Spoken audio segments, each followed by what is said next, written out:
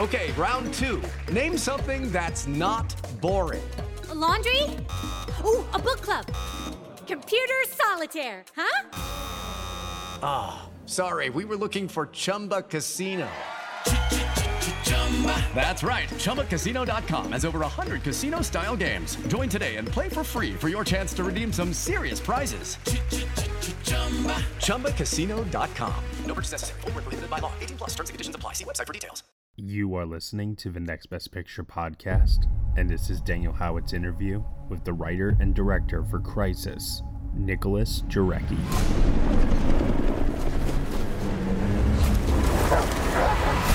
There is no greater scourge facing America from within.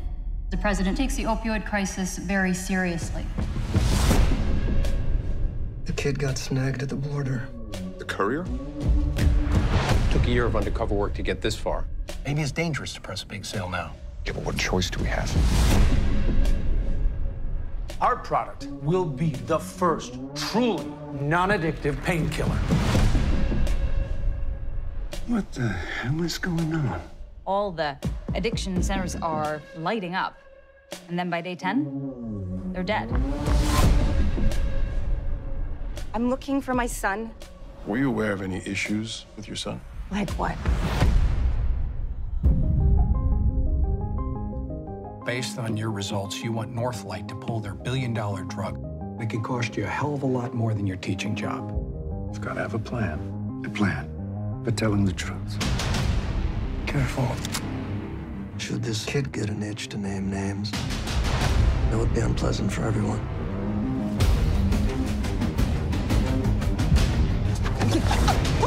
They're gonna come after you. But what you're doing now may be the most important thing you ever do. You had my son run drugs for you. This is the biggest public health crisis since tobacco. It's not our responsibility. Then whose is it? You cannot walk into that buy alone. We can't quit. We can't stop. What do you think we're here to do? To make a difference?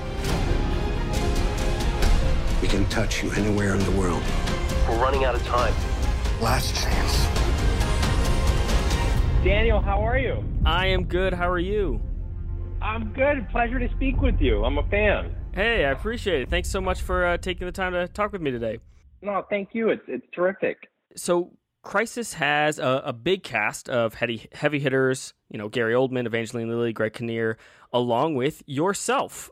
So you've been in the industry for quite a while now, but this is your first credited acting role. What made you want to take the leap alongside this talented cast? Well, it's all Lenny Kravitz's fault. Okay. So about 4 years ago, Lenny was doing a music video, and he cast me. He wanted to get a real director to play this director having a breakdown directing him. So we went and shot this video for a day, and I just had so much fun doing it. And they actually thought that I wasn't embarrassing. So I don't know where I got the crazy idea, okay, so now I should be in a movie. But I was sitting around with the cast, and we were doing some rehearsal, and somebody said, oh, yeah, where are we on the casting for that partner role? And I play a kind of comic relief in the film, a little bit sidekick. And so I said, I thought, okay, well, here's my big chance. And so I said, well, what do you guys think? I was thinking maybe I would do it, expecting that they were going to laugh. And they were like, oh, okay, great. Okay, so we got that role. Okay, so you're in. So I was like, oh, boy, all right, damn, now I got to do it. Right. But I will tell you, one of the great things about directing yourself is that you have unlimited takes. Yeah, sure. Yeah. I mean, and this I guess you'll judge if I embarrass the picture or not. No. I leave it to you. It's no Hitchcock cameo. You first appeared on screen, and I was like, oh, cool. We see him, and then we probably won't see him again. Oh no, he's a legitimate part of the movie. It was great. Much like I'm fielding offers if you perfect. If you have any opportunities. Perfect. Yeah. I'll be on the lookout.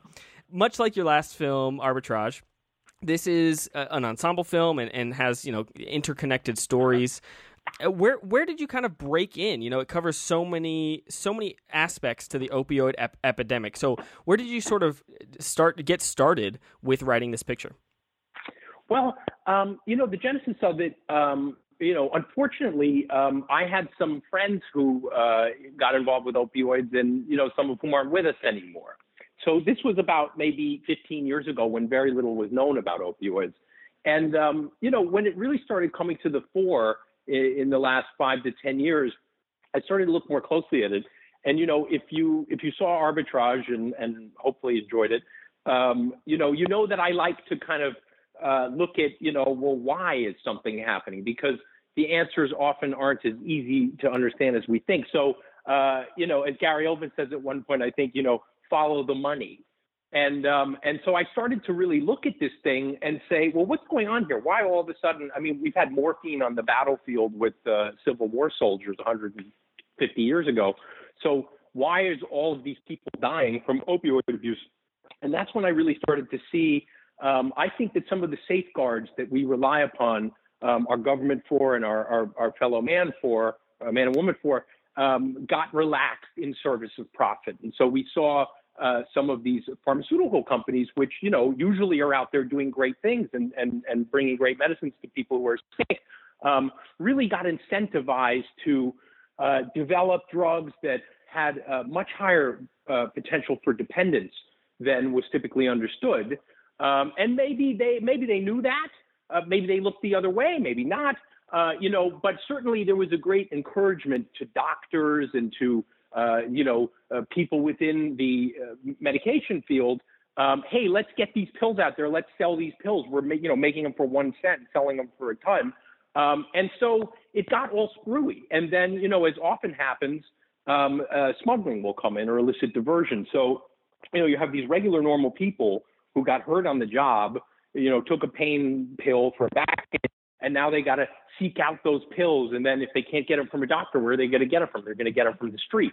So we see that in this film, Gary Oldman dealing with the pharmaceutical company, almost like up on Mount Olympus, fighting with the gods, what's going to happen in the boardroom.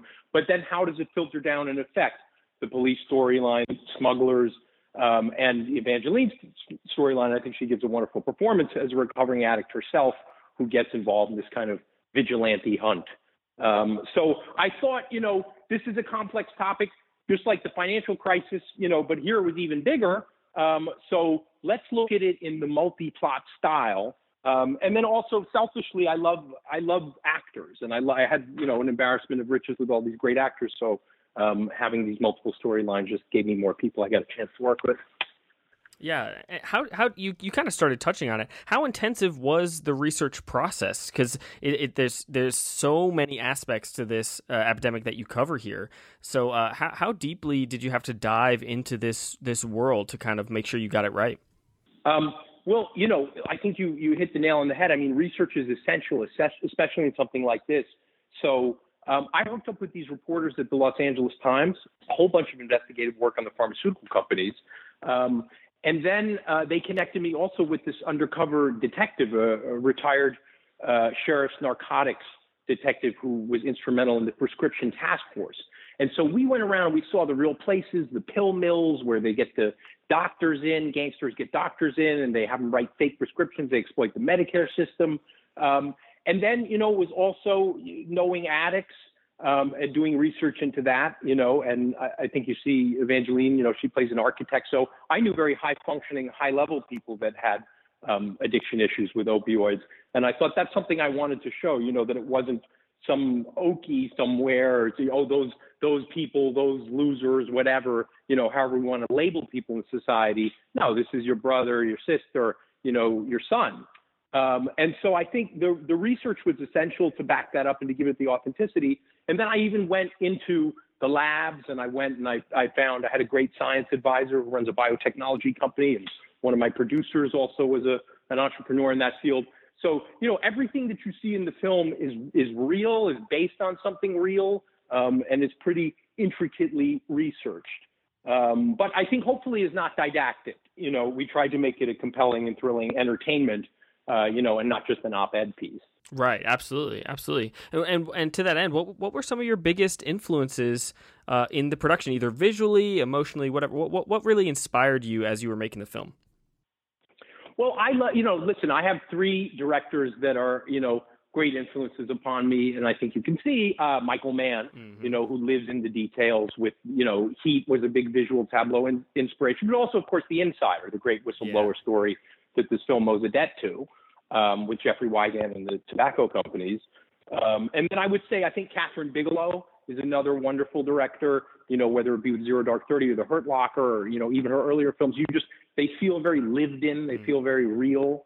There's an intensity to the characters, and then I would say, of course, Soderbergh, because just like 21 Grams and Babel, Traffic was a big inspiration. I'd always been a tremendous fan of that. I'm not claiming this is Traffic, but, I just thought he was really a master who was a pioneer of the multi-plot story.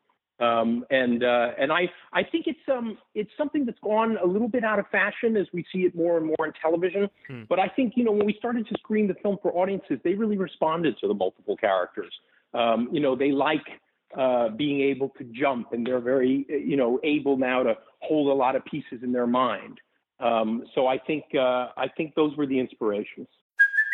Hey, it's Kaylee Cuoco for Priceline. Ready to go to your happy place for a happy price? Well, why didn't you say so? Just download the Priceline app right now and save up to 60% on hotels. So whether it's Cousin Kevin's Kazoo Concert in Kansas City, go Kevin, or Becky's Bachelorette Bash in Bermuda, you never have to miss a trip ever again. So download the Priceline app today. Your savings are waiting.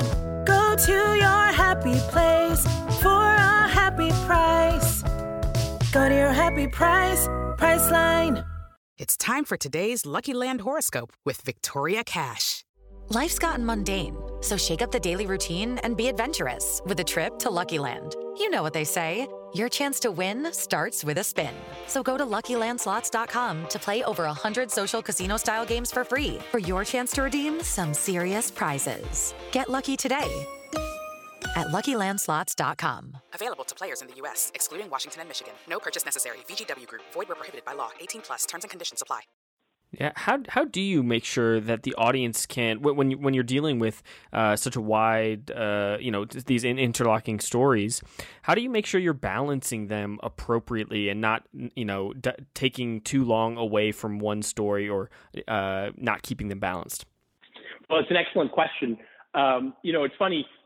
When we were editing, we'd try. We had the script, right? But then the script is just a blueprint. I do a tremendous amount of rehearsal with the actors, and then I'll work, as I did on Arbitrage, to incorporate their notes and their ideas into the script because they're such great students of human nature. So what you might do alone in a dark room for a week and not figure out the right piece for the scene, Oldman comes in or whoever's like Kinnear and they're like, well, I wouldn't do that. I just came from the office. They gave me the papers. So it doesn't make any sense. I got to come in over. You go, oh my God, of course. Right. But so that's a process that also extends to editing.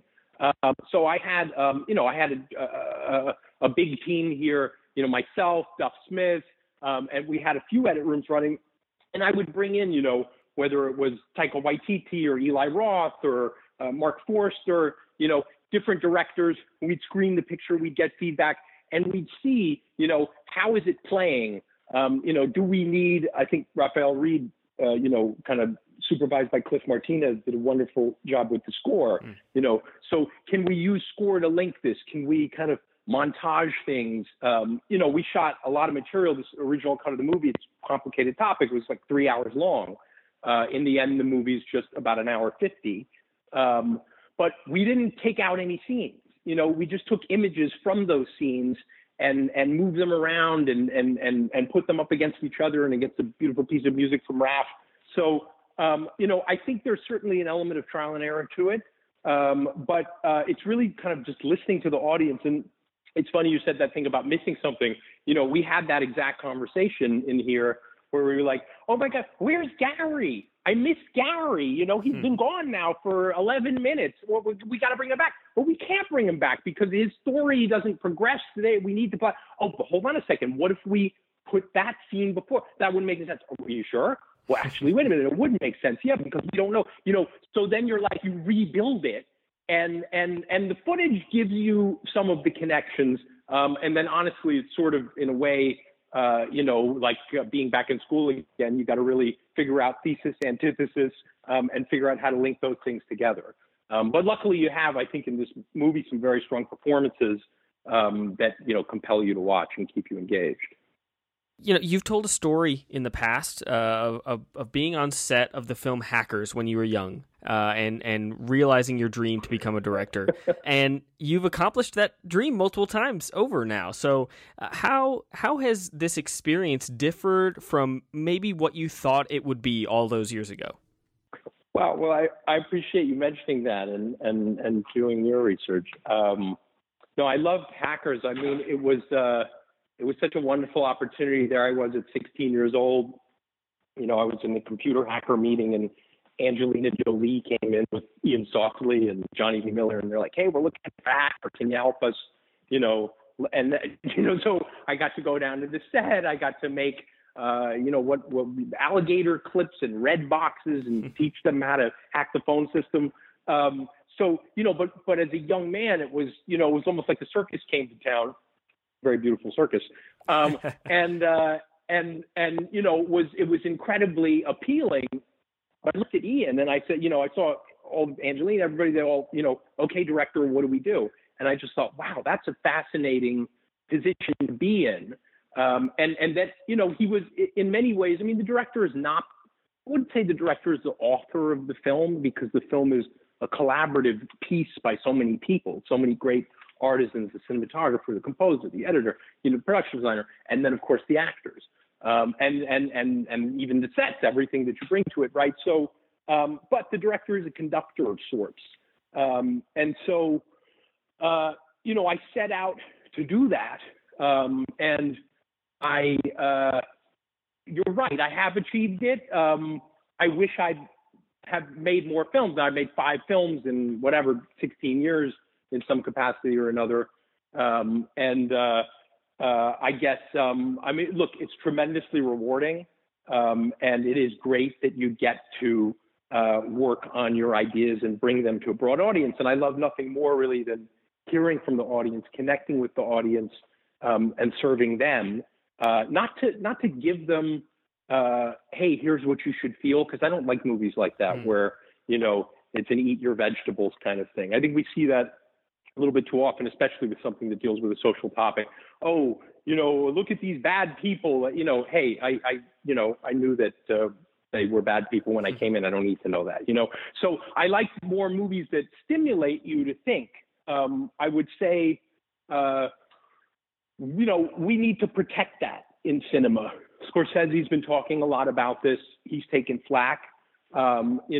Is he a grumpy old man denigrating the MCU or whatever? But I think, listen, you chronicle this in your site to some extent. The adult drama, the thinking person's film, it's been beleaguered for a while. And these films are not easy to make. I guess that was definitely a revelation.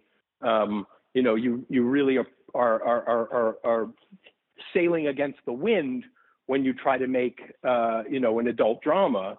I guess this is a thriller to some extent, so helps get it done. But I really hope that as a film community, whether or not you think my film is the best film or whatever, it's not important. It's just it's the intention, the motives of trying to make cinema that's about something. I think is something we have to fight for really in this time. Absolutely. Well, Nick, thank you so much for your time today. I appreciate your work on the movie, and I hope we can see another film from you sooner rather than later. I really appreciate that. Pleasure talking to you. Hey everyone, thank you so much for listening to Daniel Howitt's interview with the writer and director for the new film Crisis, Nicholas Jarecki, here on the Next Best Picture podcast. You can subscribe to us anywhere where you subscribe to podcasts. We are proud to be part of the Evergreen Podcast Network. And if you want to leave us a review on Apple Podcasts and let us know what you think of the show, we really appreciate your feedback and your support, which you can also lend on over at Patreon.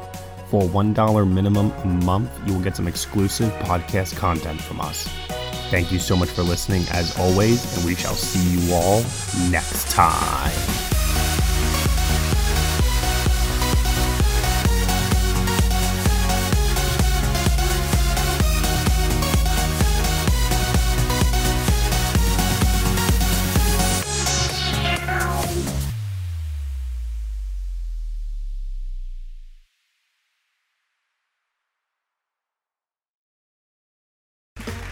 Okay, round 2. Name something that's not boring. A laundry? Ooh, a book club. Computer solitaire, huh? Ah, sorry, we were looking for Chumba Casino. That's right, ChumbaCasino.com has over 100 casino-style games. Join today and play for free for your chance to redeem some serious prizes. ChumbaCasino.com. No purchase necessary. Void where prohibited by law. 18+ terms and conditions apply. See website for details.